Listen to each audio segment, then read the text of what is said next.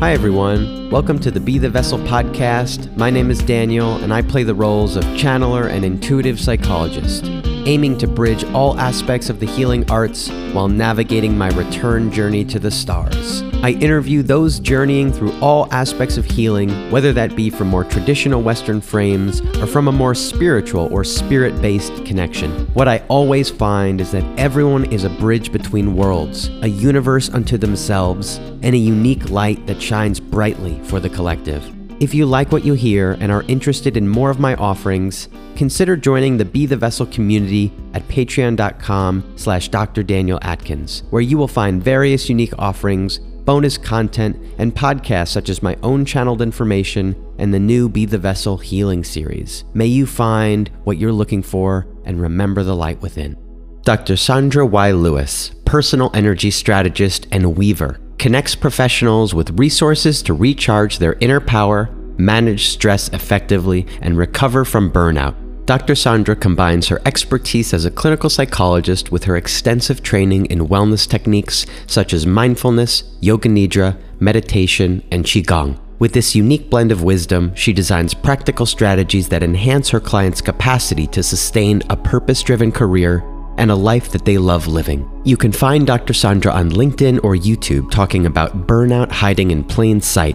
Each episode she explores patterns, habits, practices, and procedures that can decrease burnout for individuals and organizations. In these discussions, she offers tips for recharging and shifting into patterns that advance well-being. She is author of the book Life in 4-Part Harmony: Get Everything in Your Life to Work with Everything Else in Your Life. You can also discover more at lifein4partharmony.com, where you can contact Dr. Sandra directly.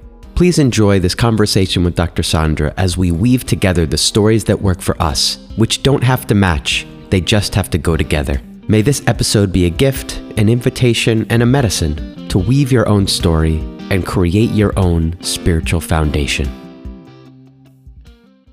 I got this experience, this feeling that it's a free-flowing, trust the process kind of a way, which is so different than every other podcast I've ever done. So then I just went into that space inside of myself, right? Like, what's in here?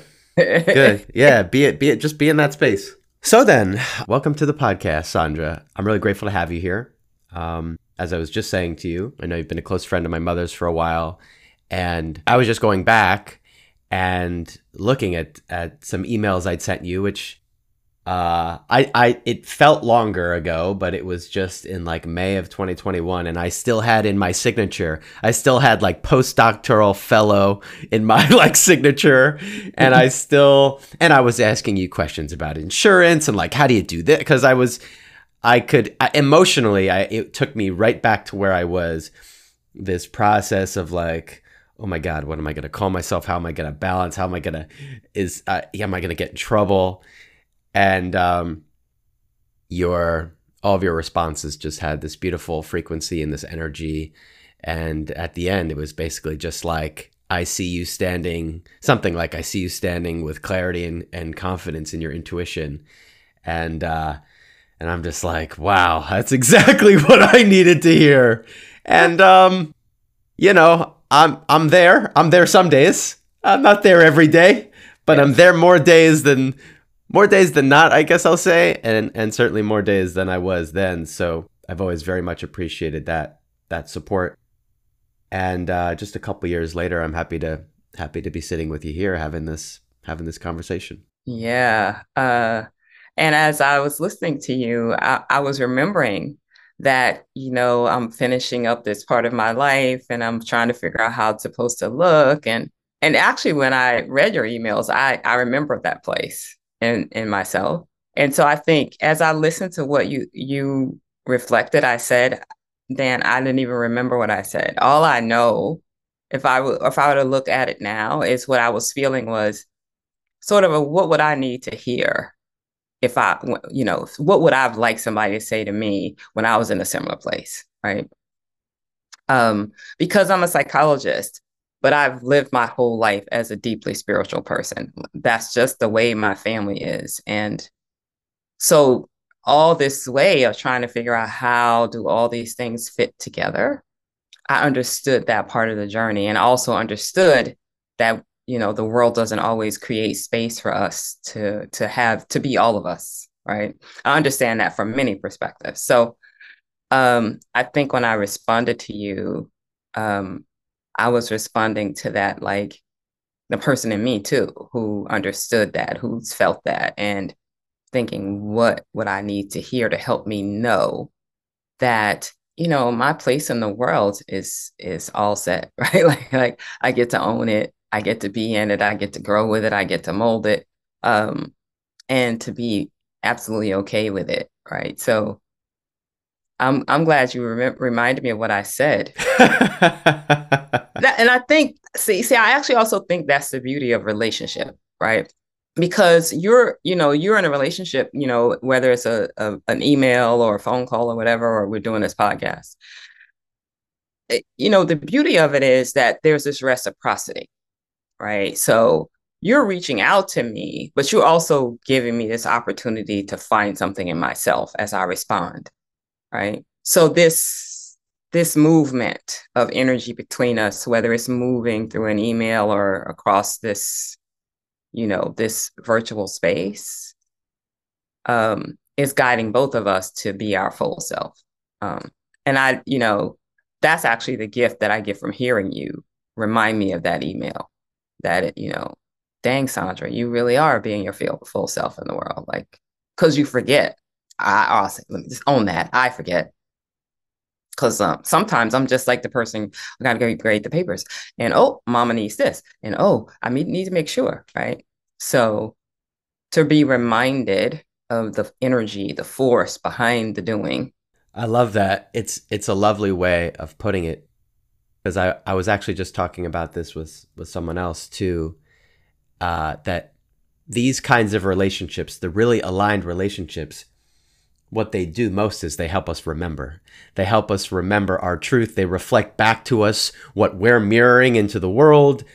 They bring us into, and sometimes what's reflected back is not always a part that we want to see, but when it's aligned and it's really for our own growth and support, sometimes we get reflected back that part of us that was just always holding the light that that we needed to see in that moment. And I'm sure you experienced that with clients, and I experienced that with clients and whatever, family and friends and people I interview on this podcast. Like, that's really the reason I do this, is to remember, is to learn about myself through the eyes of others, and to learn about others in the process. So I love the way you frame that. And yes, your journey, there are so many parallels. And it hits deep when you say that, yeah, the world does not always make space for us. And we all navigate that in different ways, some with much different, identities and ways that are reflected back. But for a lot of us, if we're saying yes to the highest truth within us, it's usually going to have to be us that's creating that space, because no one else is going to be able to see it, not see it perfectly, or not see it at all. And one title I heard from you recently, and I think I read this in an email, and I think my mother mentioned it as well, was calling yourself a weaver. And I like that. And so I'd love to just weave that title into a question of asking you how you started to create your own space for yourself, including the many teachings and practices and modalities that I know you've come to integrate and love. And, if you could just take me back to some of the earliest influences of that spiritual cord that led you, and how it started to weave together. The first image that came to my mind when you asked me about being a weaver was being 12 and being bullied, because I was one of the kids in the 8th grade who got to go be a class monitor while the teacher took their break. And it was a privilege, because if you were doing okay in school, like, then, you got the privilege. Like, if you were like, oh, your grades were really good, you could do it. But I had the 6th grade, and some of the guys in the 6th grade were kind of hostile. So I remember kind of being in the corner for a while and saying, oh, I don't like being here. They're saying mean things. And, most people sit at the desk. And I would just stand in the corner. And then something inside me said, no, you get to sit at the desk. You do not need to stand in the corner. And that was when I actually started this feeling of like this idea that I get to take up space. I think that's when it started to brew, right? It reached a point of me facing a demon, right? The meanness in the boys who were like saying mean things and saying, no, I get to be me. And that, this is actually something I earned. I actually earned this opportunity.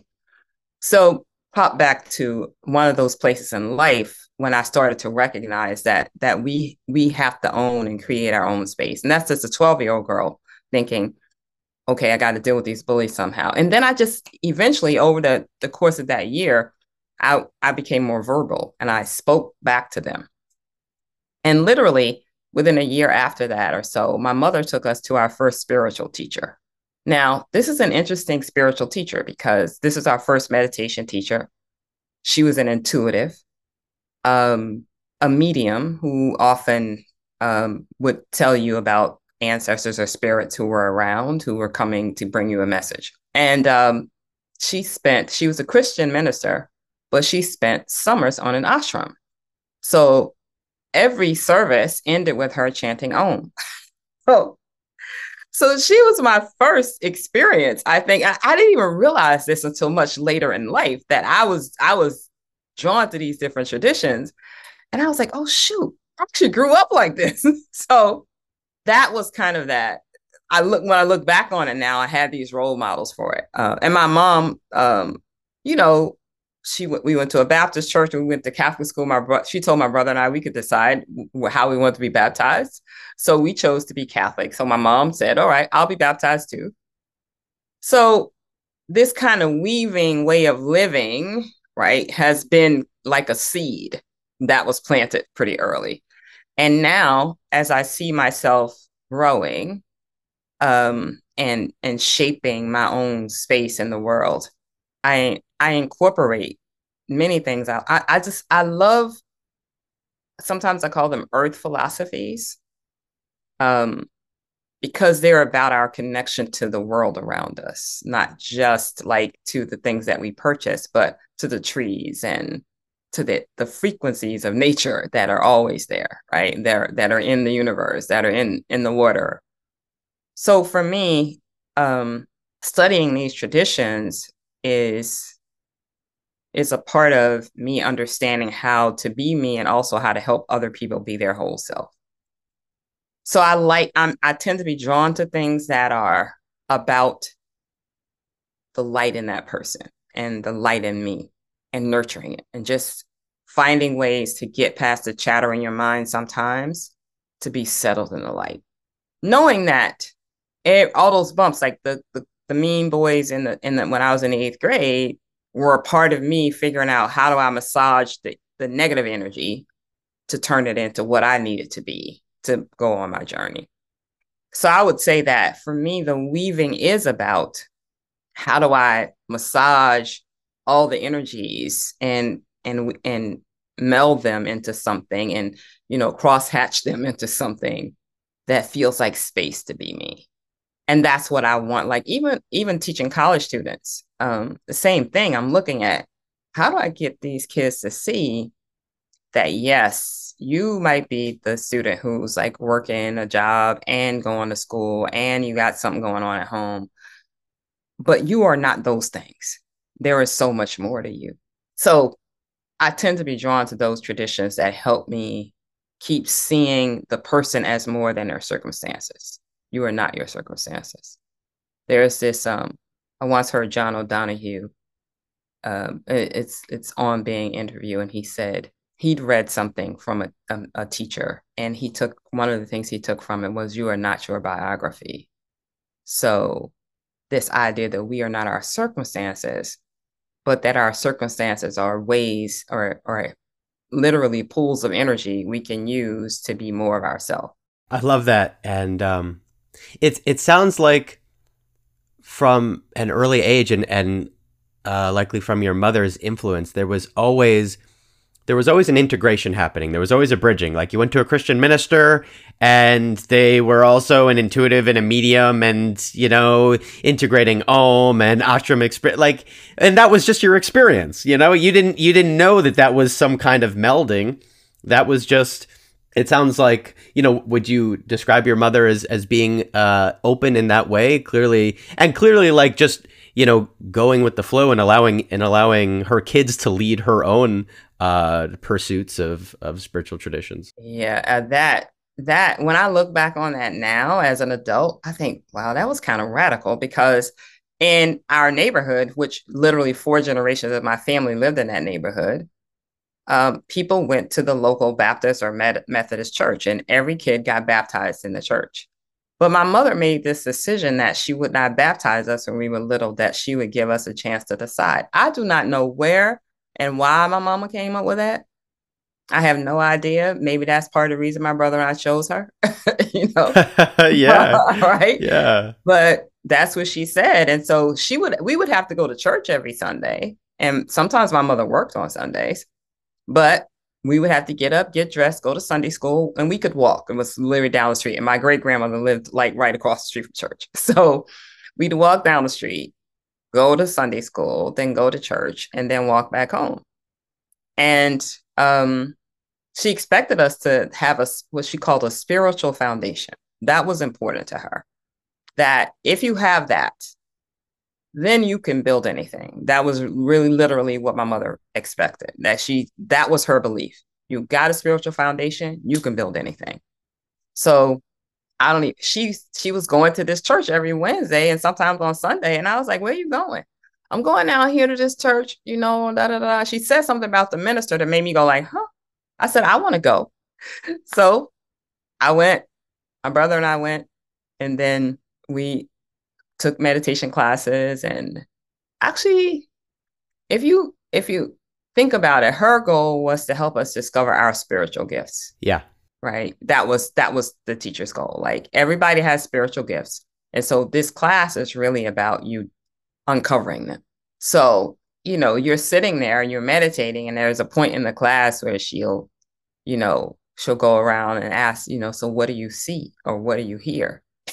Like, at first you're like, and how old were you when you took this class? 13.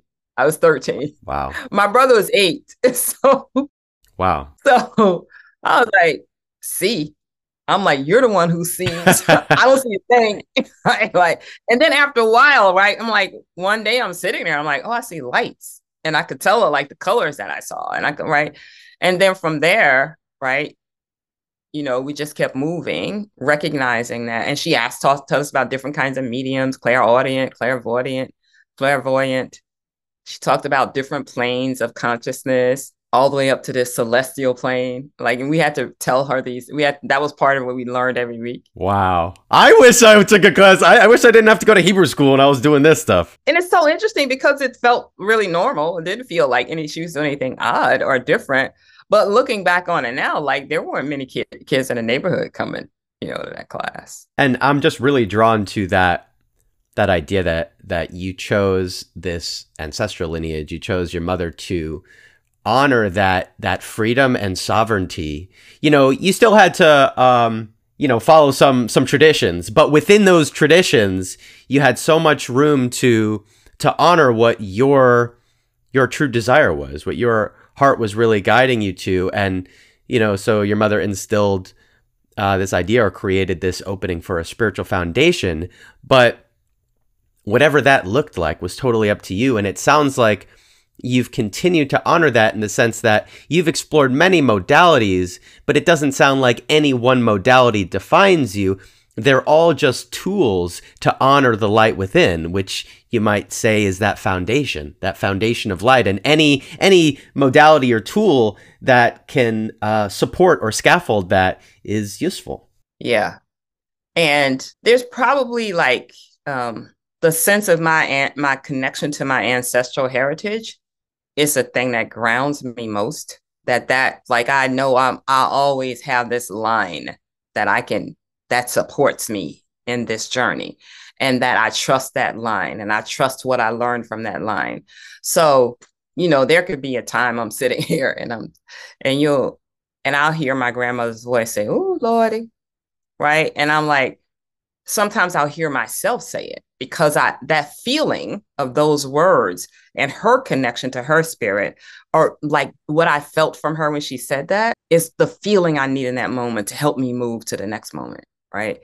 So that, you know, it's like you have your skeleton and you get to dress it up however, right? And you can change the clothes on it. It can actually wear two different things, right? You can put plaids and stripes together and it still works. I had an aunt who used to say, my father's not his younger sister, but next to the younger sister. They actually called her baby sister because she was the first girl after three boys. And so she was a master like designer. And I could give her the shirt and say, "Can you make me another one just like it?" She would just cut it out and make it. But she used to say, "Look, I'm trying to ask her, what am I going to wear? How am I going to look?" And she'd say, "Look, it doesn't have to match. It just has to go together." So you trying to find, oh, this is this red color right here. She's like, "Look, it doesn't have to match. It just has to go together." So that feeling, right? That it goes together. So that's my father's sister, right? So I got my mama and I got my auntie. And in fact, and like I just looked at this in the opening of my book when I talked about having one of those moments when I was off rhythm, when my aunt got sick. I was like, all of a sudden I'm getting this call. I'm like, "Oh, no, we're not at that point, right?" And what I remembered about her was how she taught me to create my own understanding of normal, because it doesn't have to match. It just has to go together. I love that. It doesn't have to match. It just has to. I mean, that is my life. I do not match. I do not match. But that's creating our own space, right? Is like, oh, the world doesn't think this matches, but I'm going to show you that it goes together. It goes together. And I'm going to show you that it creates something new that you've never seen before. Yeah, absolutely. And it sounds like you just had a very strong maternal lineage. It also sounds like you got some influence, some female influence from your father's side too. But I mean, that idea of being able to grow up really like around in that community of your ancestors is so powerful. So that cord, and so not just when the ancestors cross over to and they're guiding us from the other side, but you got to experience that in the physical realm, that you got to sort of be in that reservoir. Did anyone else have that kind of spiritual curiosity or openness that your mother had, or did that feel kind of new to you? Oh, the openness and curiosity is definitely my mother. That I can't think of another family member who had that level of willingness to explore, right? Always knowing her anchor, her anchor was her Christian upbringing, right? But always also open. She was also the person in our family who was a major, we go to different people's family members' houses, and she will be the one talking about Black history or about, the fact that we have African origins, which is something most people are taught to forget, right? So she talked about these African origins, and it was not until much later in life that I learned my maternal grandfather's mother was an herbalist in that same community. Like literally, that's now a part of like what they talk about at family reunion, is that she was an herbalist.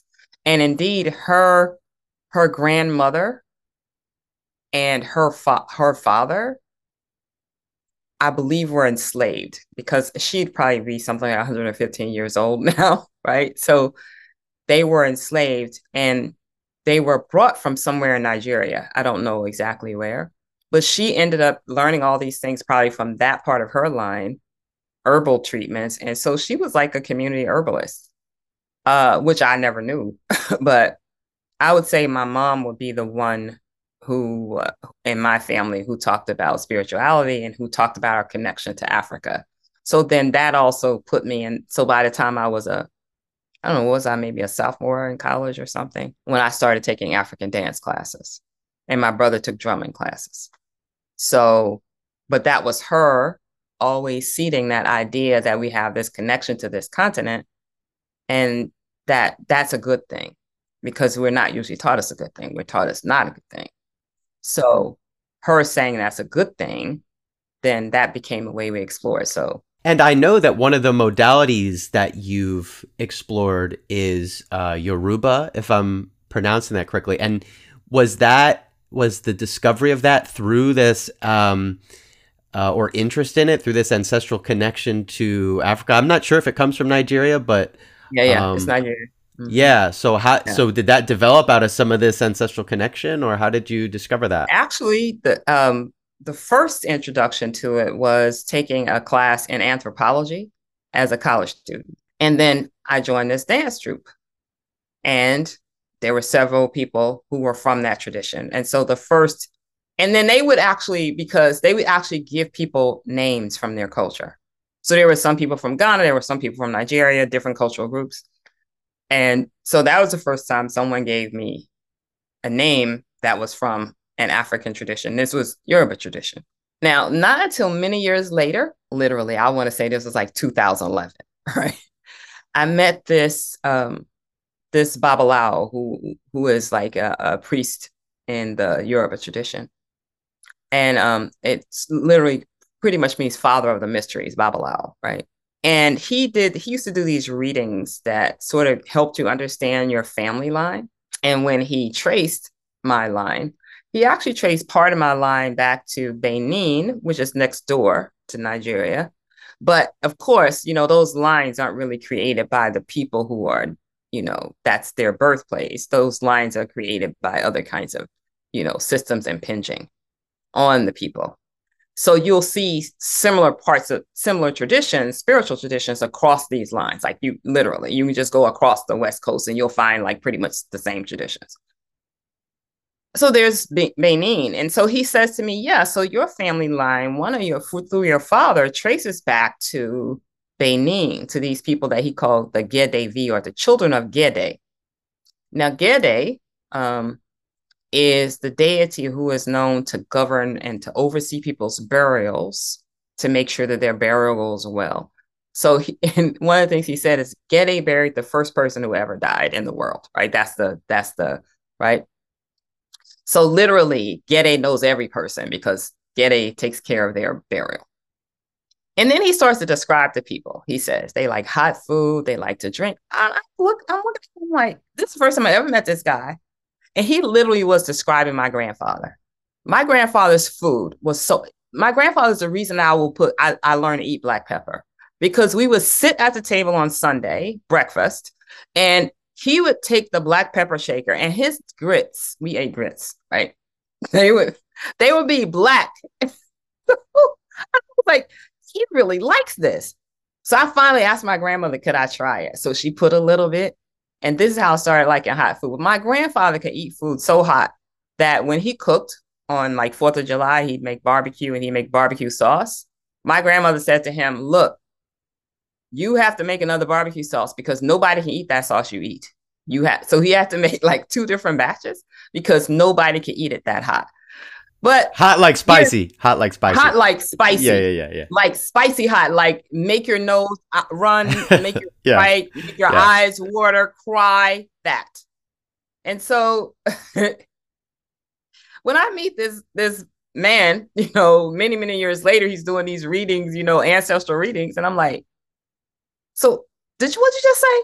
And I'm like, my grandfather's been dead for many years, but he literally was describing my grandfather and what he said. So those kinds of like connections started, when I was young, but then it just kept growing. And I will say to you that my introduction to the Yoruba tradition, as a child, I sang this song. We sang this song in the Christian tradition, Jesus loves me, this I know. And so you have this guidance that God loves you all of your life. But it was not until I experienced the Yoruba tradition that I actually felt it inside. I like knew what it meant to feel God's love, like literally, like to light up with love inside and to feel that flow out of me. First time ever.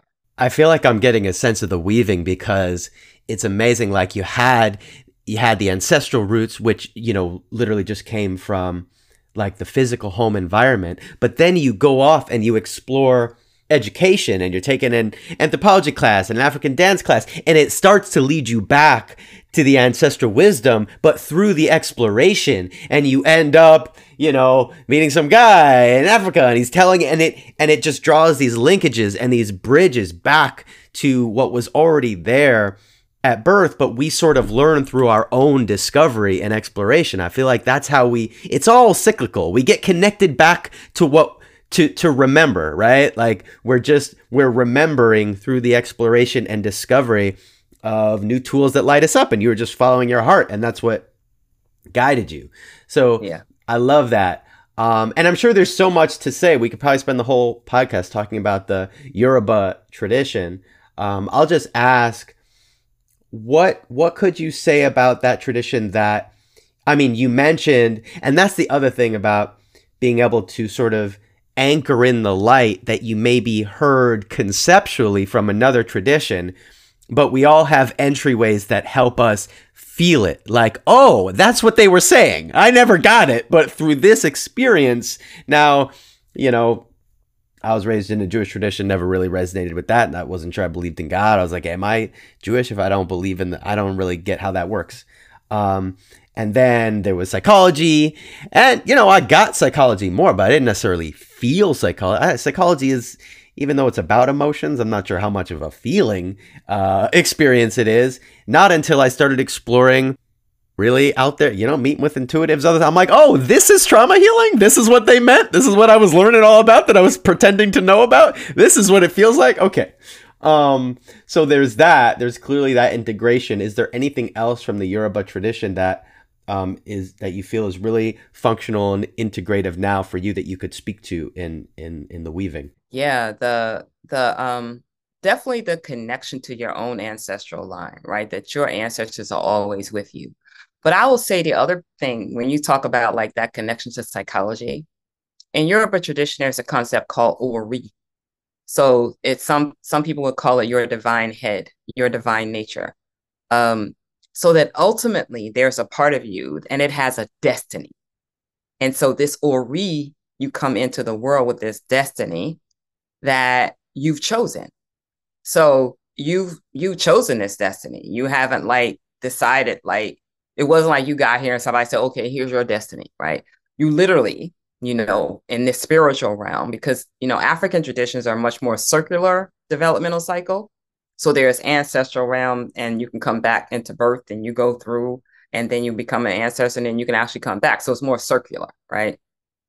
So this whole idea that you come with this destiny, and that every being in heaven witnesses it, and that knows what you're coming for. So it's a fairly complex system, but just to know that there are all these deities and all these mates and guides who are there witnessing and will support you, as are your ancestors. So the fact that you come with a destiny, I think, is one of the most crucial and the most important pieces of that tradition for me. And I would say the other is that the belief is that human beings, there's the whole set of scriptures called the Odu. So when somebody divines, an initiated person divines, they're reading the Odu, the sacred text. And one of those texts says, those chosen to bring good into the world are called human beings. And that human beings will go back and forth between heaven and earth until everybody has reached the good condition that God has ordained for all beings, right? This place where, there's joy, right? And so what does it take to get to the good condition? One of the things is to make every effort to create good so that no good at all is ever lost, right?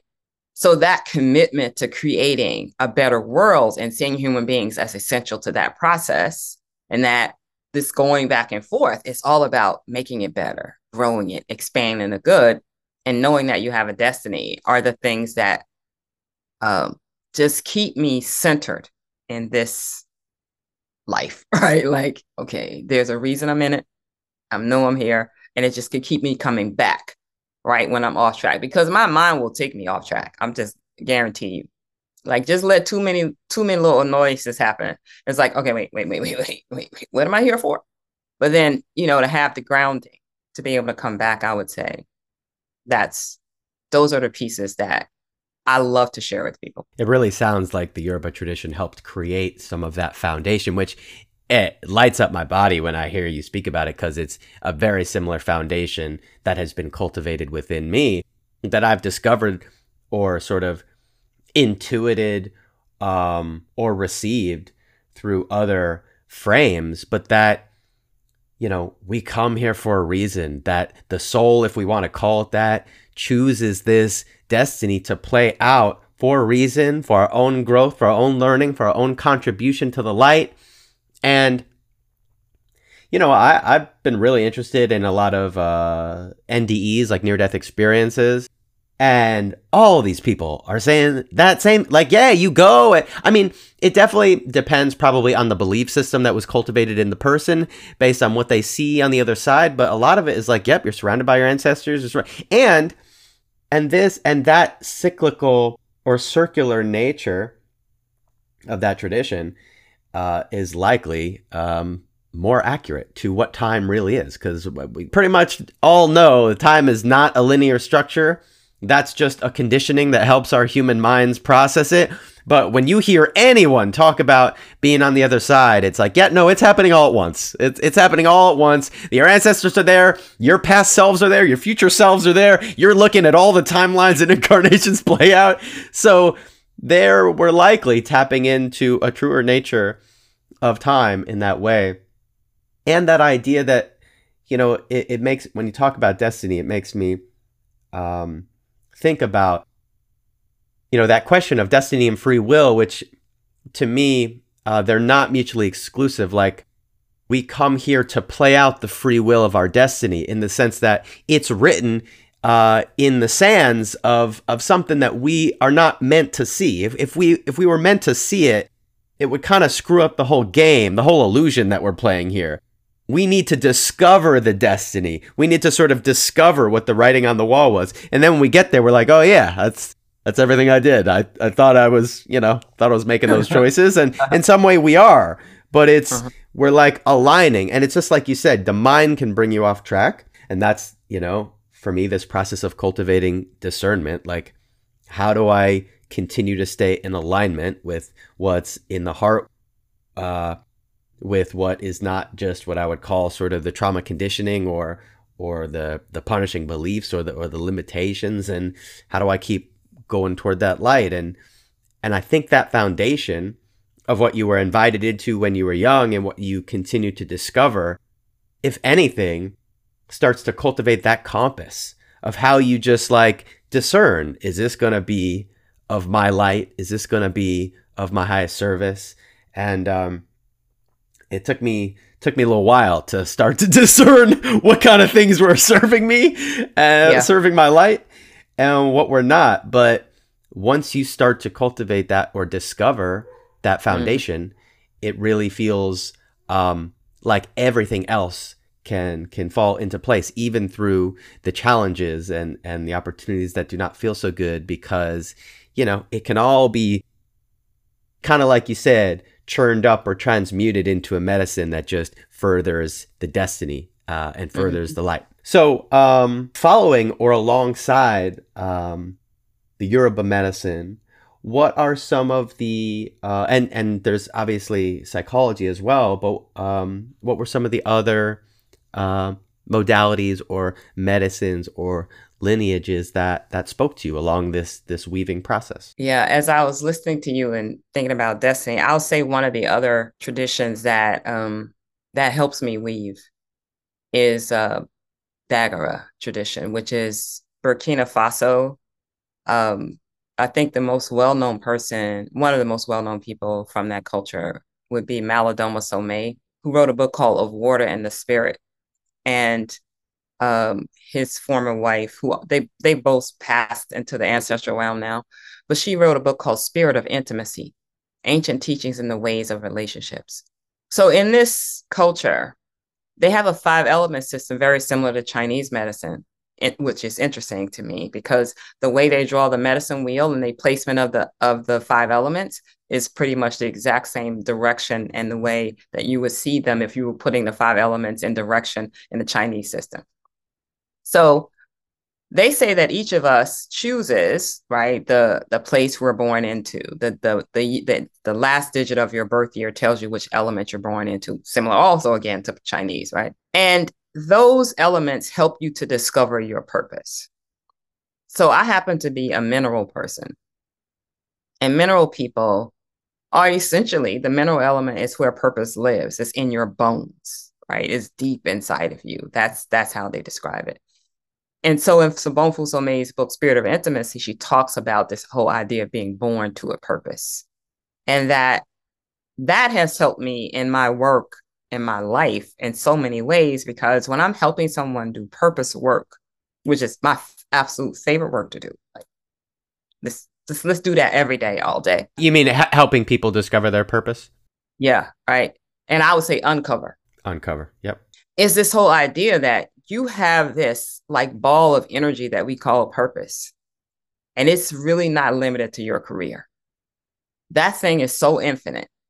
Like if you just start to discover the infinite nature of it, you'll see how it shows up in your family. It shows up, right, in the community projects you choose. It shows up in the way you care for yourself. So if you could just get in there and feel the sense of that purpose, then you start to see more possibility in your life and you start to feel more in yourself. So that would be a tradition that I say is one of the ones that guides me, because it's also about relationship and how relationship helps you discover yourself and how to work with understanding that each of us has a light in us. So oftentimes when we're like upset with someone, we lost the light, right? But if we can see the light, it gives us a little bit more space to try to navigate across the challenges. So I would say that Dagara tradition is another one. I mentioned Chinese medicine. I study Chinese medicine. I do Qigong every day. Every day. If I'm not doing like a full Qigong practice, I even do it in my like say I'm riding in the car, there are little things you can do just like, right? Or I was listening to some people this morning talking about how they take a breath before they present. If I ever get nervous, there's a Qigong based breath that I learned. It's like, yeah, I'm just gonna do this, right? Because you can do it. Even it's so private that nobody has to know you're doing it. You can just get calm. You can be right there in a space where you're nervous and then just transform into calm. So I would say that Qigong is Chinese medicine principles, because Qigong is rooted, both in the sort of healing arts, but it's also a very spiritual art. So ultimately, what you're understanding is that you're energy. You're an energy being. And that everything, literally is energy, right? It's just there's mass and there's energy. If you like, they're interchangeable. So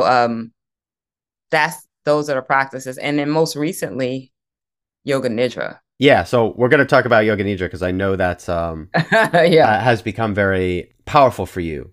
And I know a little bit about it. But and where does the Dagara tradition come from? Burkina Faso, West Africa, so just a little bit north of Ghana. Oh yeah, Burkina. Oh, okay, West Africa. If you ever feel like you want to read, you want to hold a book and read it, I would definitely recommend Of Water and the Spirit and Spirit of Intimacy. They are two of my favorite books. And Spirit of Intimacy is like, it's so short, but these little bits of wisdom that like spark you.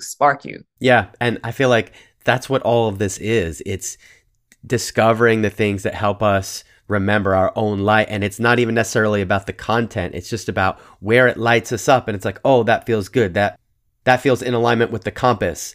And I resonate so much with this idea of how your spiritual foundation has been cultivated, because it's so much about how it's been cultivated in me. I mean, it took me a little while to relinquish the attachments to how we define ourselves. So like, oh, career, like, when I never felt like I knew who I was, but I had these abilities, I had these gifts. I didn't really see them that way. I saw them as sensitivities, and they brought me a lot of pain and stuff.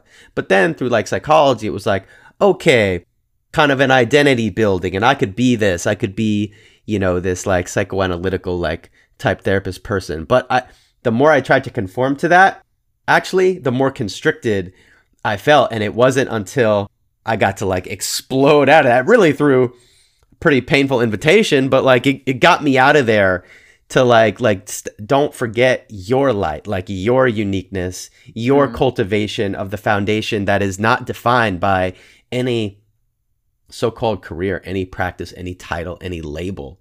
And it can be I mean, I didn't necessarily feel that invitation to create the foundation when I was a kid. So it can be pretty scary when you're, whatever, late 20s, early 30s, and you're like, okay, now I'm stripping away the things that I was grabbing to. But you kind of need to if you don't have the foundation underneath. Like, I didn't have anything underneath. All I had was kind of fears and unprocessed trauma and stuff. I needed to go into that and clear stuff out to be like, all right, we're creating the foundation now, because there's no more, I cannot continue to layer things on top of this feeling of emptiness and not belonging and unworthiness. Like, I need to start creating the foundation. And I love that you mentioned Qigong, because I mean, I haven't studied Qigong specifically, but a huge part of my foundation is what I would call energy medicine, and is just coming to the idea of energy. And like, if a different word works for you, that's great. But energy seems like a good word to describe this force, the force of life that moves through us, whether we call it chi or prana or whatever. Yeah. And that was such a big part of my own healing journey, discovering various modalities I've talked about a lot on this podcast, like network spinal analysis and more recently pranic healing.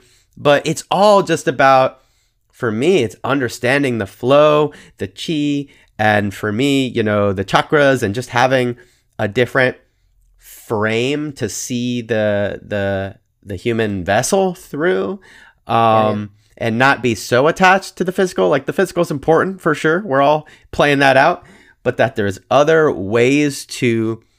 I think what it does is, with a foundation of energy, it loosens our attachments to what's happening just based on the physical. Like, oh, there's physical pain, that must mean there's something wrong, or that must mean I need a medical intervention or diet. And it's like, well, okay, what if there's this other perspective of energetic flow that through different, really non-invasive means, and like, just like you said, having a private moment to breathe before, like, there's other ways to just unlock something within you that is not just about like caffeine intake or a 5-hour energy. Like, it's about something so much more powerful, where you could be sick in bed and the next moment you could just be divining with this, communing with this energy. And that has just unlocked something in me on my journey that started to help me transcend things like diagnoses or physical ailments, and just see a different vision. And I really feel that in the years to come is going to be one of the biggest entryways to spirituality, because in the field of Western sciences, the front lines of trauma is all about the nervous system now, and nervous system science. And what are they creeping toward? They're creeping toward energy. They're creeping toward energetic flow. Oh, we'll call it like regulation and dysregulation, or we'll call it all this. Like, okay, but what is the nervous system? Sounds like an energetic system to me that they're creeping toward. And I feel like at some point there's gonna be some more quote unquote evidence that helps us, our Western minds, integrate the truth of that as a huge foundation, because it's been really foundational to me. Okay, so let's hear a little bit about yoga nidra, how you can. I mean, so this is a specific aspect of yoga. I'm sure your yogic journey started before yoga nidra, but ultimately led you to this particular practice. Yeah, my yoga journey probably also started as a teenager. And then when my father was dying, my brother was doing hot yoga at the time, and we were just trying to survive the experience, right? So we would leave the hospital and go to hot yoga class. So that And that hot yoga was what saved me when I burned out. I was like, yeah, can't go back to work. Well, I can go to yoga. I'm gonna do that, right? And what were you doing at the time? What kind of work? Teaching, Teaching stuff. teaching, Yeah. yeah. So the love for yoga and as a physical practice has been there for a while, and just that ability literally to just go through the physical experience of stretching, right? Stretching it out, working with it, feeling, where you need to balance yourself in a posture. All those things take you deeper inside of understanding how you need to navigate what's happening inside of you, right? So the yoga practice for me was both external and internal, right? And then our friend Nancy came to town one day. She said, yo, I'm going to be in your town. I'm going to this yoga nidra class. I'm like, what's that? She's like, oh, it's a meditation. And I said, let me look it up. I said, okay, I'm coming. Right. I went to the class and I was like, wait, Nancy, what just happened? I heard the lady talking to me and I was going through this journey in my body, and I got on this elevator. And next thing I know, she was saying, okay, coming back and the elevator doors open. You're in the room now. I'm like, so where was I? Now, what it reminded me of was the depth of a journey that I took in a Trinidadian tradition. Like, I'm talking about all these different traditions. But they have this very deep like meditation process, right? Which people don't know. They know Trinidad for like, steel pans, right? But there's a very deep spiritual tradition, right? So I was like, Nancy, for 45 minutes, I was like somewhere else. And then I came back and I remember bits and pieces of what I saw, but like I'm rested and I'm good. Okay. So that started it. And then I started looking for teachers and, finding teachers and looking for possibilities for training. And one of the people that she actually told me about was a psychologist, Richard Miller, who studied in India. I think he studied in India. And then eventually, between his pulled together this whole system he calls IREST, built, IREST Yoga Nidra. And that actually, believe it or not, is probably one of the most researched, ways of, practicing yoga nidra, showing the whole trauma reduction, depression symptom relief, anxiety relief, all that, right? So if anybody's looking for data, Richard Miller has plenty, right? But then I found some others since then. And most recently connecting with Tracy Stanley as a teacher and a mentor. And her way of teaching it is embodying the practice. So you learn something, but similar to my Qigong teacher, you don't teach anything until you really practice it for a while. You practice it, you work with it, you feel it, you get to know it from the inside of you. And I just love that way of teaching. So it's the only way, I feel. It's the only way. Right. Got it, right? Just feeling it, right? Just feeling the teaching. It's what I try to get my college students to do too. Like, okay, so you've read these words, but like, what do they mean to you? Do they remind you of any people? They remind you of any experiences? There's some way you can make these words come alive. So now I see it, right, as such a beautiful practice to help people who are caught up in what has been referred to as the rat race, the hustle culture, the hustle lifestyle, that if you just kind of learn how to reset yourself.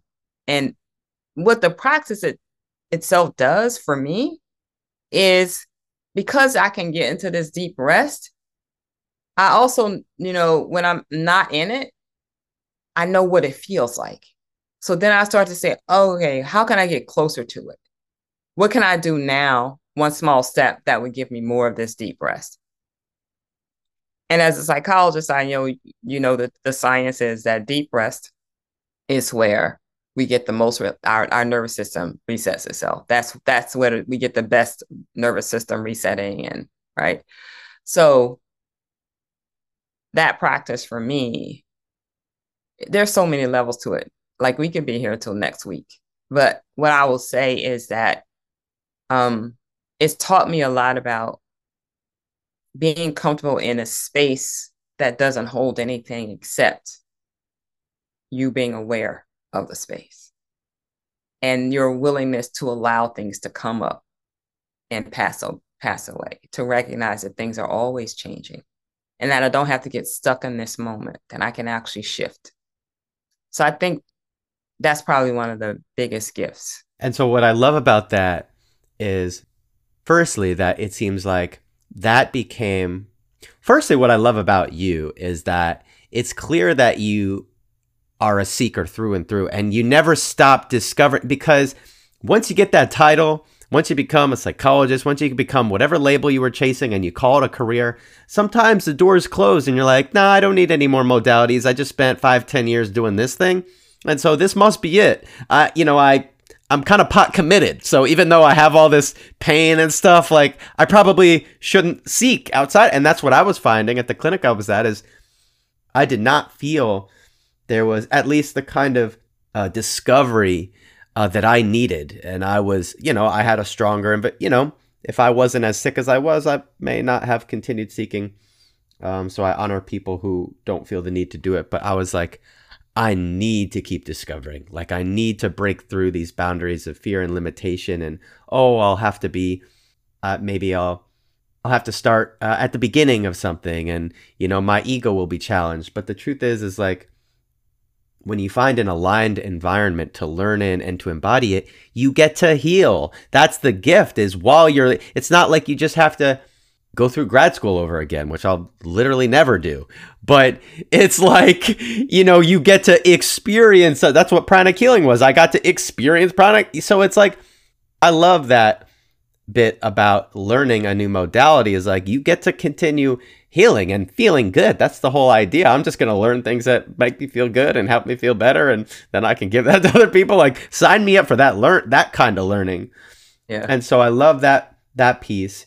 And the piece about deep rest is, that's clearly become an integral piece of your foundation and my foundation as well. And I came to it not necessarily through Yoga Nidra, but I think all modalities guide you back to the source. And part of the source in the human body is that this nervous system needs to rest, and that it's been chronically turned on, running away from tigers that aren't there. And like, we all need to learn.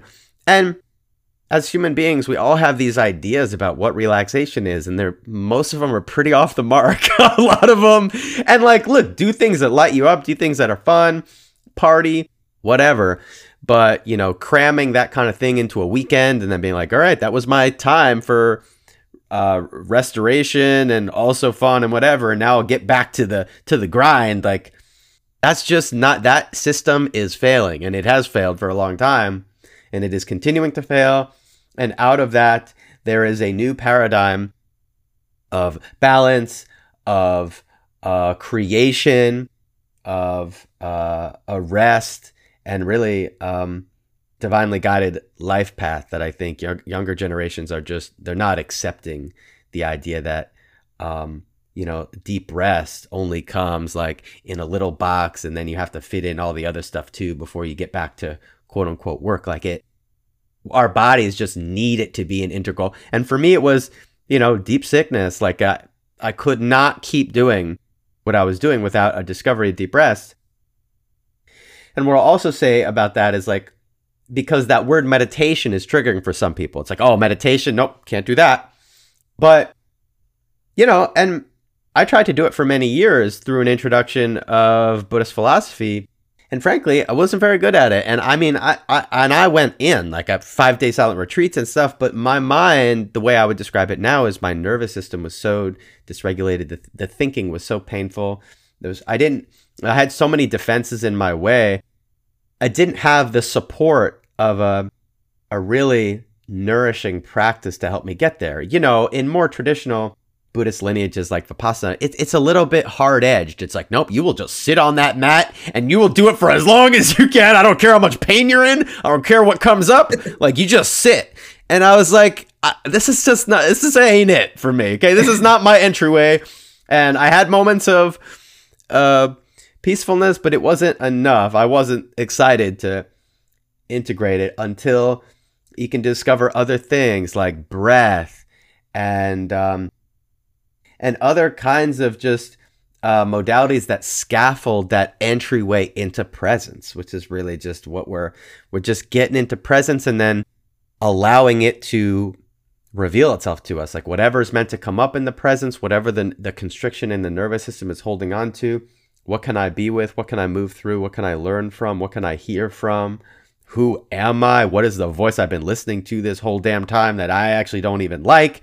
And like just a practice that helps you do that. And if you want to call it meditation, great. But I think Yoga Nidra provides like a cushier entryway, it sounds like, where you can access that state of deep rest and discover without it feeling so hard-edged or without maybe too many rules. Mm-hmm. And I would say the other thing I like about my current mentor is this whole idea. She has a poem she wrote called The Householder's Prayer. And that basically, whatever you are experiencing every day is an opportunity. There's an opportunity to rest. There's an opportunity to be at peace. So you look into your child's face and you see the beauty in their eyes, right? You're making dinner and you're seeing the nurturance and you're pouring love into this moment. You might be stirring something, but in that stir, that movement, there's a love in there. So being able to, and this is what I say to people who are what we might call busy or have very full days, is to look for the spaces in your day. You can even do that with your breath, right? So we inhale and there's like this slight pause and we exhale. There's a slight pause and we inhale again, right? So those pauses, those spaces remind us that there's space, right? There's space in life. And when there's space, there's room to let go of the tension. There's room for it to spread out, to move through. So I think one of the best things that I like to offer people is this small shifts. Like, where can you see just a little bit of space? Where can you see that I'm finishing this thing, I'm closing it down, and then I'm going to start this thing? There's like a small space in between there. So sometimes just that kind of small shift in consciousness is where people can start. I don't think there's any, when I went to my first Yoga Nidra class, I've been through practices like you talk about 5 days, right? We go somewhere, it's like, oh yeah, 5 days, you here, right? 7 days, you in this, right? So I was accustomed to like, okay, we're going to be on we're going to be on the mat. We're going to be right. So, and it's going to be hard and you're going to suffer and you're going to want to talk to someone and you can't, So it was fine to me that I was going to go in this class and there was going to be this meditation. And it was like, I don't know, it was like maybe a 45-minute or an hour event. Right. So I was like, oh, okay, so we might be laying here for an hour. I don't know how long we'll be. Maybe she's going to talk a little bit and then we're going to be laying here. So, for me, it was okay. But like for somebody who comes and they hear that like voice saying, no matter what, don't get yourself up, no matter what, right? Because even like, depending upon who's teaching you, they may tell you once you get into your position, don't move, just stay there, right? But like, no, sometimes you might have to move. You might have to shift. So yeah, that idea that you can always shift, I think that's important. I just did not come here to follow anybody else's rules. That my sole imprint was like, oh, you're going to tell me what to do? All right, we'll see how that goes.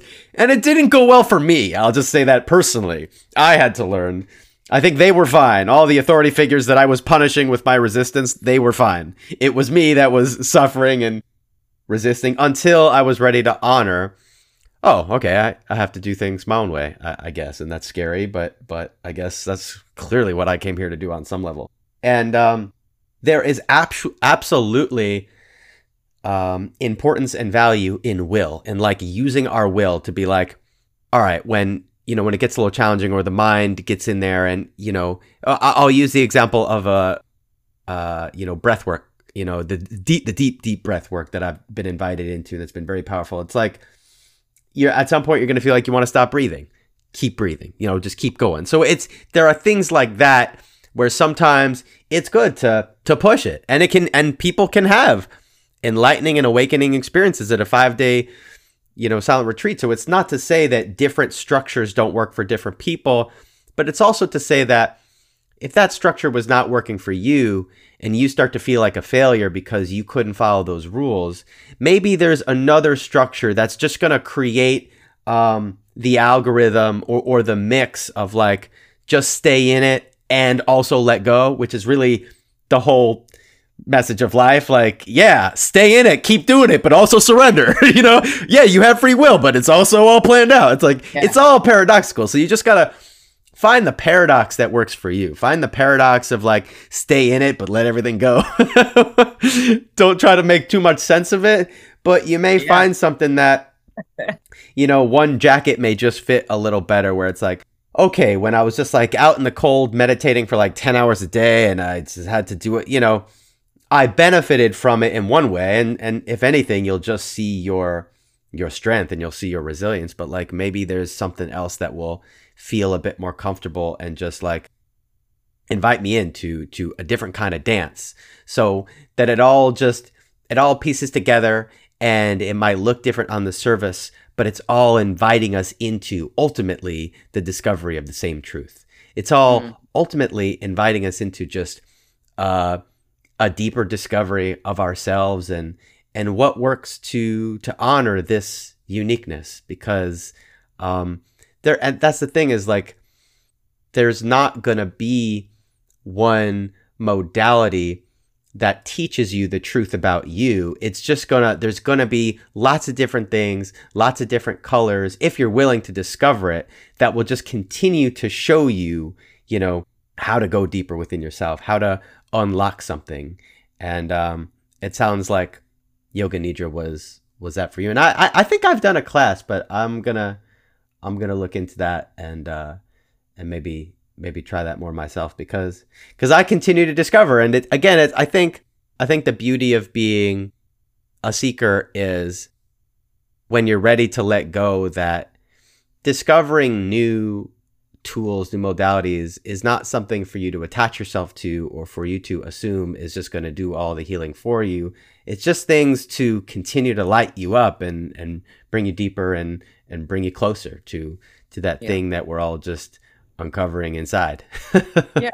And I think all those discoveries help us expand. Like, when I was 13, I never had any thoughts that I was going to learn all these different things, right? But you see when you're in it, like if you're building something, right? You're building your life, you can see how the next piece fits and how it helps the life grow bigger and, your light to shine in your life. So those discoveries are, this process is ongoing. So somebody looks at me now and they'll just might be like, what are you learning? What are you going to learn next week? They might, but they don't know the whole picture of how the thing like came. They don't see, like, you talk about the ins and the outs of it, right? And how eventually it became this, and then I still have this capacity for it to keep growing, but that's literally that's nature, right? The tree that was in your backyard when you were 12, like if it's still there, it's done some things. It's probably visiting the neighbors right about now. You know what I'm saying? Right. So that's the nature, right? We just keep rooting and seeding and growing and expanding. So I like to think of those times of when we unlock something, right? It's like a seed bursting open, and there's now we get more sense of our possibility. And we're no different from that tree. Like, we expand, or on some level we die, or because there's this natural intelligence that is continuing to expand within us. And if we let the mind try to hold it, it just gets more and more, the nervous system gets more and more constricted, and it starts to keep tightening and tightening. And then the idea of stuckness is not, it's an illusion, because we're either expanding or we're constricting. It's just one or the other. So there's always movement. It doesn't always feel good, but that's why for as long as we're here, we're continuously invited into circumstances of how to keep the flow, which is why I think the idea of safety has to be remodeled, safety is not just like making sure you have enough things to make sure nothing changes. Like Yeah. that's not reality. Reality on this planet, in this density, at least in this level of, in this illusion, it's all changing. It's all growing and expand. And at higher levels, maybe, you know, I don't know, maybe it's chill, but like, but here it's not chill. It's like it's continuously moving. So we can just find ways to flow with it Yeah. and keep the expansion moving in a direction that aligns with that purpose, that divine Yeah. Yeah. purpose Yeah. that we can't see but we feel We into. feel it.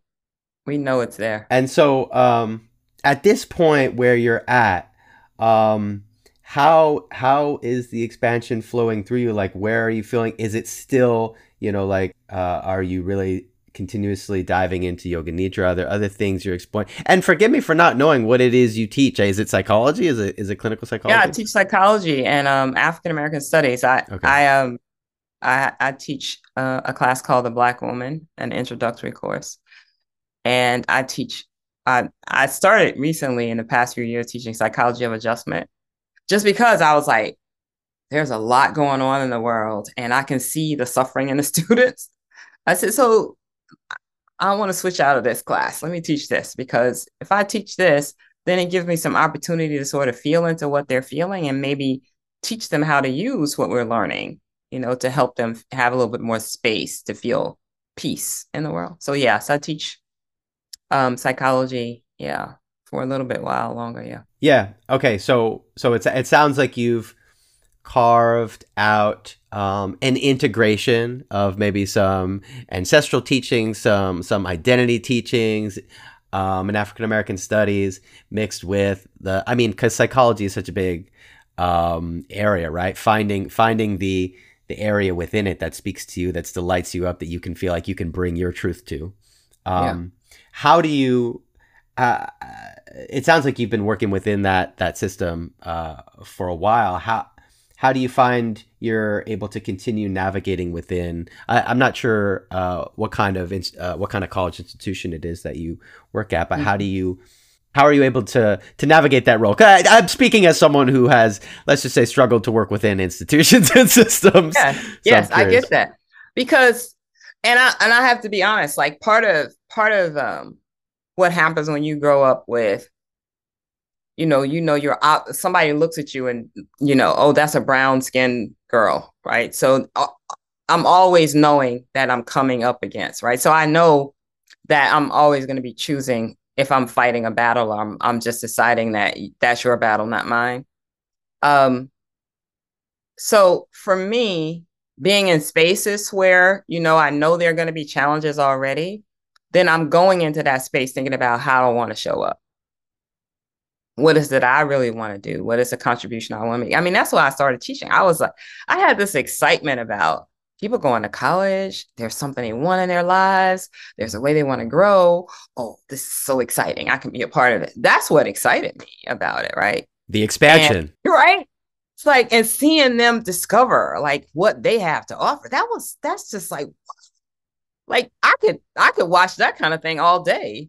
But then, there's also the bureaucracies and the million committees and the da da da da da, right? So you have to come to this place where you start prioritizing and you start looking at what pieces of how do you just keep your sanity and yourself, not just yourself, your small self, right? Like sort of your nervous system, like the visible that people can see, but also your deeper self, your right.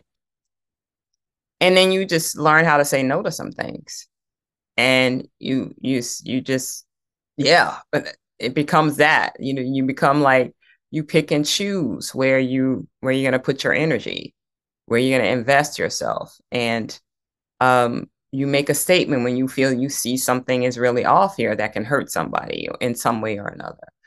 You participate in things that help to uplift people. So the systems are usually big enough in huge organizations like that you can find your way around the madness. But not necessarily. I think that educational institutions may give you that more if you're in a professor role. Um, But if you're in an administrative role, I don't know that you always have those same kinds of choices. And I also don't know that people have those choices as much as we'd like them to in like large like systems. But And I do think, you work for a large, is it a smaller college or a larger college? yeah, it's pretty big. Mm-hmm.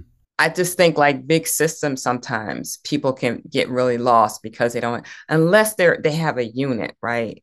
Where somebody's really cognizant of building a team. And literally every big system has a lot of small systems. So um, I think that I've actually been privileged in some of the big systems I've worked in to have like small pieces, small teams that worked really well and like made you excited about being there. So I've had some really great times. And I created a course called The Black Woman. Yeah, you had that freedom. Yeah, I had that freedom. It actually triggers this vision I have about what's happening on our planet, which is like, the largest macro version of a system, right? But that the breakdown in many ways of how interconnected our globe has become is maybe allowing for smaller communities. I hear this phrase of the temples of light are being created, and that many of us are maybe being called to physically move at some point or align virtually or wherever to find our tribe, to find our communities, and to build from there. And so within an institution like yours, to have smaller sort of communities or groups or organizations that you can find your place in, because you're not going to resonate with everything in the system. And there's going to be things you need to say no to. And there's going to be things, and again, everything is expanding and growing. So we're always changing. So our relationship with a given system is always changing, is always being a little bit tested here, a little bit flow here, a little bit discovery here. So that feels important to be able to feel held, kind of how we started the conversation, like seen, reflected back in the way that's important to you. And so how is that relationship now? I mean, I'm sure that relationship has ebbed and flowed over the years as you've continued to carve out your place. How is it feeling currently? Yeah, it feels good. I'm good now. I've been at it for a long time. So I know my limitations. I know what feels good to me. And I would say, I think the most challenging part for me now, I think, and most educators now, is our concern about what we see in terms of like challenges for young people and their sense of being. I talked to a colleague yesterday. She used to be in education, not anymore, but she said we're almost setting them up to burn out.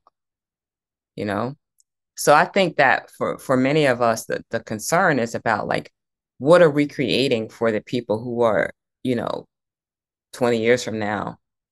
How are we helping them like really be able to be like creating this world where they can thrive? So, and the larger the system, the harder it is to change, right?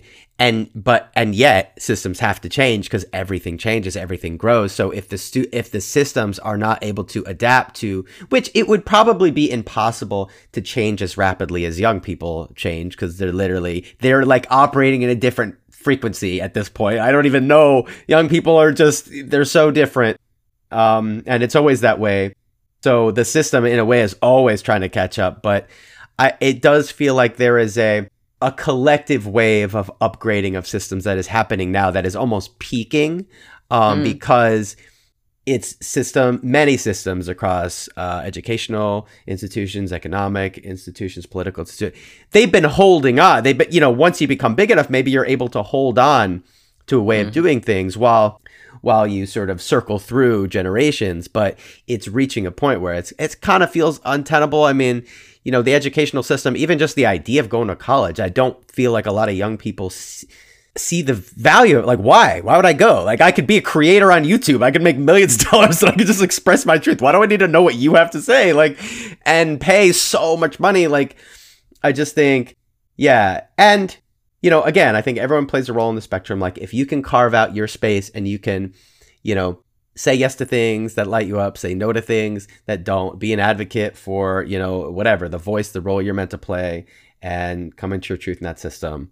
That's amazing. That was just like not where I was being guided, I was like, oh, my nose are leading me to literally the woods where I just start chopping down trees on my own. And maybe I'll circle back around to other systems. Whatever, I'm open. I'm not here to put myself in any boxes. But yeah, I think we all find our way into relationship with systems. Because as long as we're here, we're going to be relating to some. And systems that support young people are just, in fact, because young people are, yeah, like you said, they're amazing. You could just watch them. I mean, and we judge them because they trigger us and they do things that are not the way that we did, and they say things that are not the things that we said, and they feel more freedom or whatever.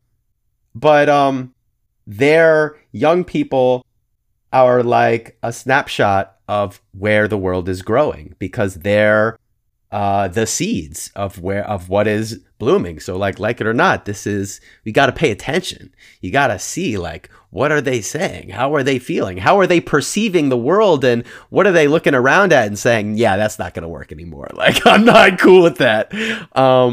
We got to be willing to listen and learn from that.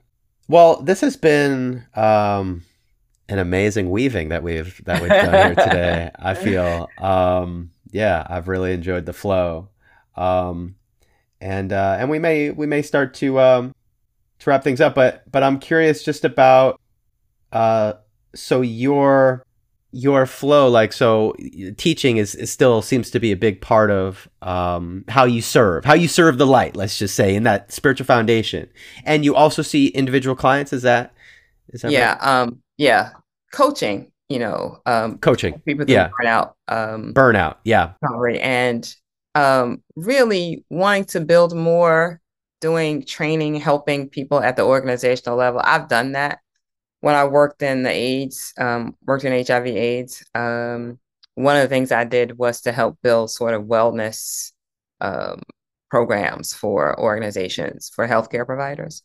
So that's one of my goals, is to do more of that as time goes on. You see maybe the seeds of that's where you might be expanding into. Yeah. I see that. I love that. And yeah. So do you use your clinical license for coaching or no? No. Yeah. That's something that that's one of the things that I feel like is a part of expansion. It's like going with the tide. It's like, this is just so constricting. It's like when I was emailing you back then, it's like, I'm coming up against so many blockages that are just not going to. So if I just have to throw away this license, that's pretty much what I did. It's like, what am I can't, once you start to honor that light that's growing, anything that starts to impede it, if you have a foundation that transcends systems, there's a part of you that's just like, well, I'm just not going to buy into anything that gets in the way of my light. And, it can create messy situations, but it's like that. I feel like that young person's spirit, which is like, there's got to be a way. And coaching is just something that's been like, I think for some people who become clinical psychologists or whatever, it's like, well, no, I couldn't do that. I already went through this program. I got this doctorate. It's like, yeah, but what allows you more freedom? Like, I'll call myself whatever I have to call myself to be free and serving my light. So that, I feel like more people are stepping into coaching or freeing themselves from some of the constrictions around licensure. Some people I know who are psychologists will have their psychology license and then they'll do a certification as a coach. But I just earlier this year, a woman who works to help women who are feeling like they're fighting this glass ceiling and they're fighting all these sort of constrictions to grow their careers. She's been developing her, I don't know, I think I might have met her about 4 years ago, and she's been developing her program over several years. And she just decided, she was seeing clients too, like, because when you're licensed, you can treat people for, diagnosable disorders, right? Right. All of that should be in quotes. Oh, treat, right. Diagnosable, whatever. Yeah, whatever that means. So she said, I've grown this business working with women and they're doing so well. They're very excited about the way I'm helping them.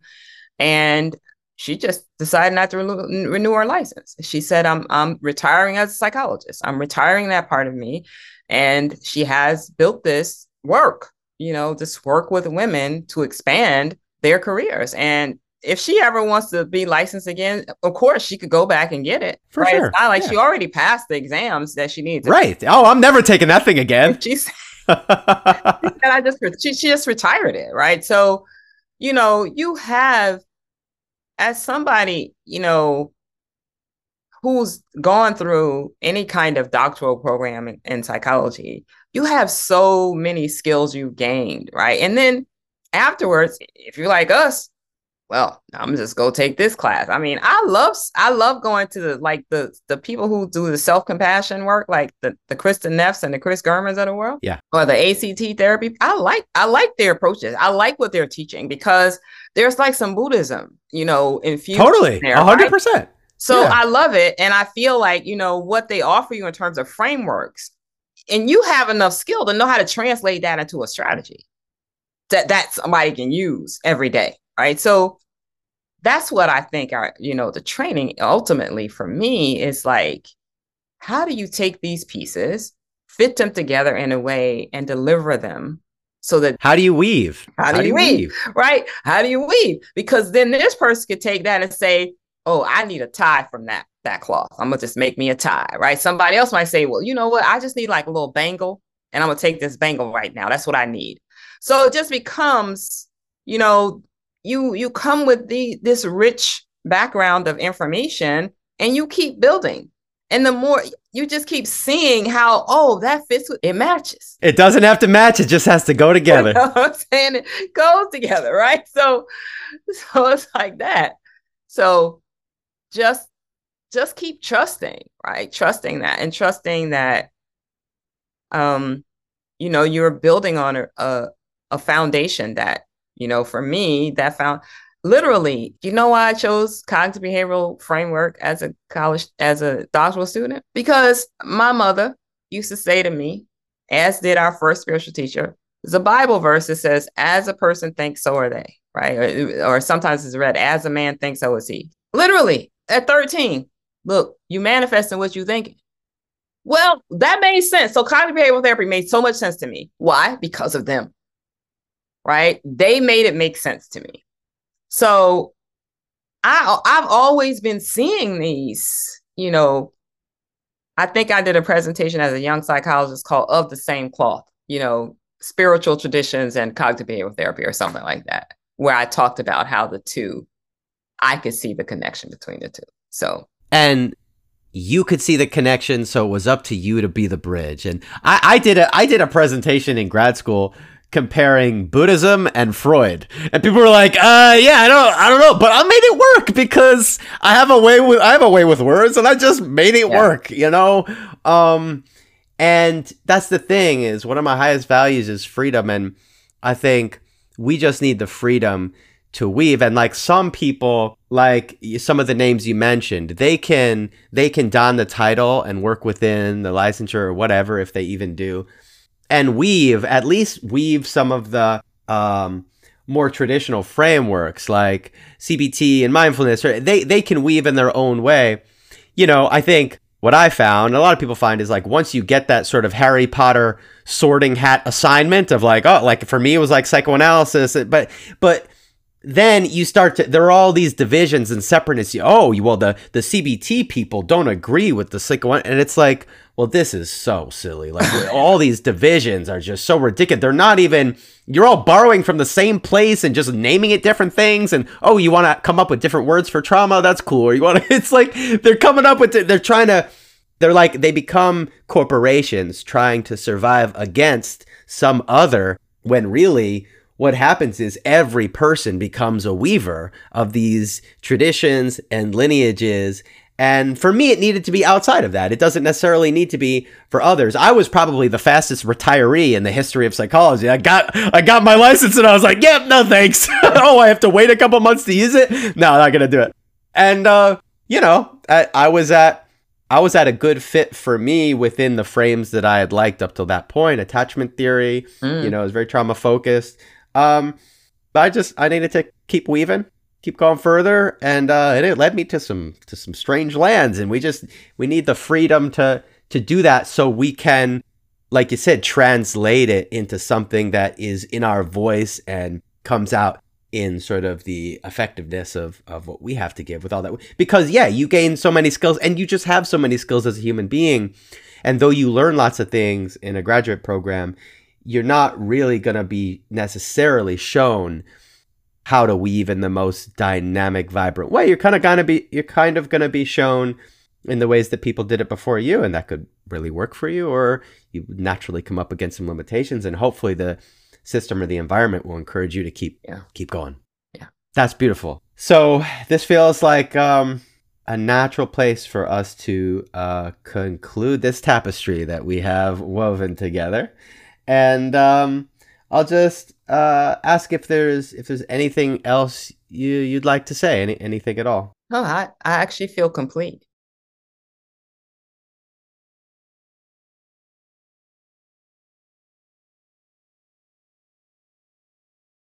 Beautiful. And and I know I didn't touch a ton on the burnout. I know that's something you've related to a lot, but I feel it fits perfectly within the tapestry of what we've been saying, because burnout to me, because I studied that a lot in my own way, because I received the diagnosis of chronic fatigue syndrome. That was the mind-body syndrome. That was the spirit, the mental, physical, spiritual illness that got me to expand.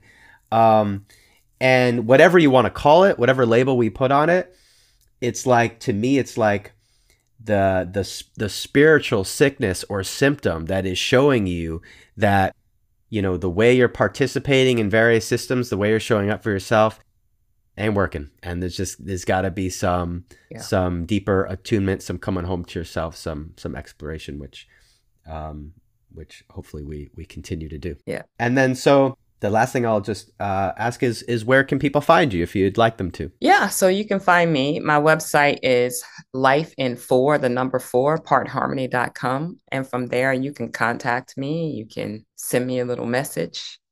I'm also on LinkedIn, probably more regularly than anything else. Yeah, you can find me there too. I'll definitely put that in the show notes. And I just have to say, I find LinkedIn so funny. I go on there and I'm like, I just don't belong here. I look around and I'm like, oh, I just got nominated for VIP of sales. And I'm like, okay, does anyone want to talk about aliens? Or this is it doesn't feel like the place. But sometimes I post things on there just in spite of it. Yeah. Just I'm making space for myself on LinkedIn. I don't care.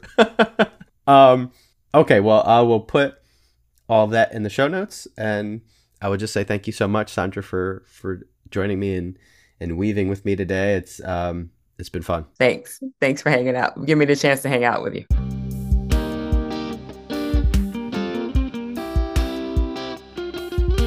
Thanks for listening. If you liked the episode and would like to support the podcast, please subscribe and leave a review anywhere you listen. And if you'd like to connect further, feel free to reach out on Instagram, my website, or my Patreon page at patreon.com/Dr. Daniel Atkins, where for $5 a month, you can gain access to all sorts of exclusive benefits and offerings for the Be the Vessel community. This includes live channeled events, a new healing series podcast, and more. Until then, may you be the light, the frequency, and the vessel for your highest vision.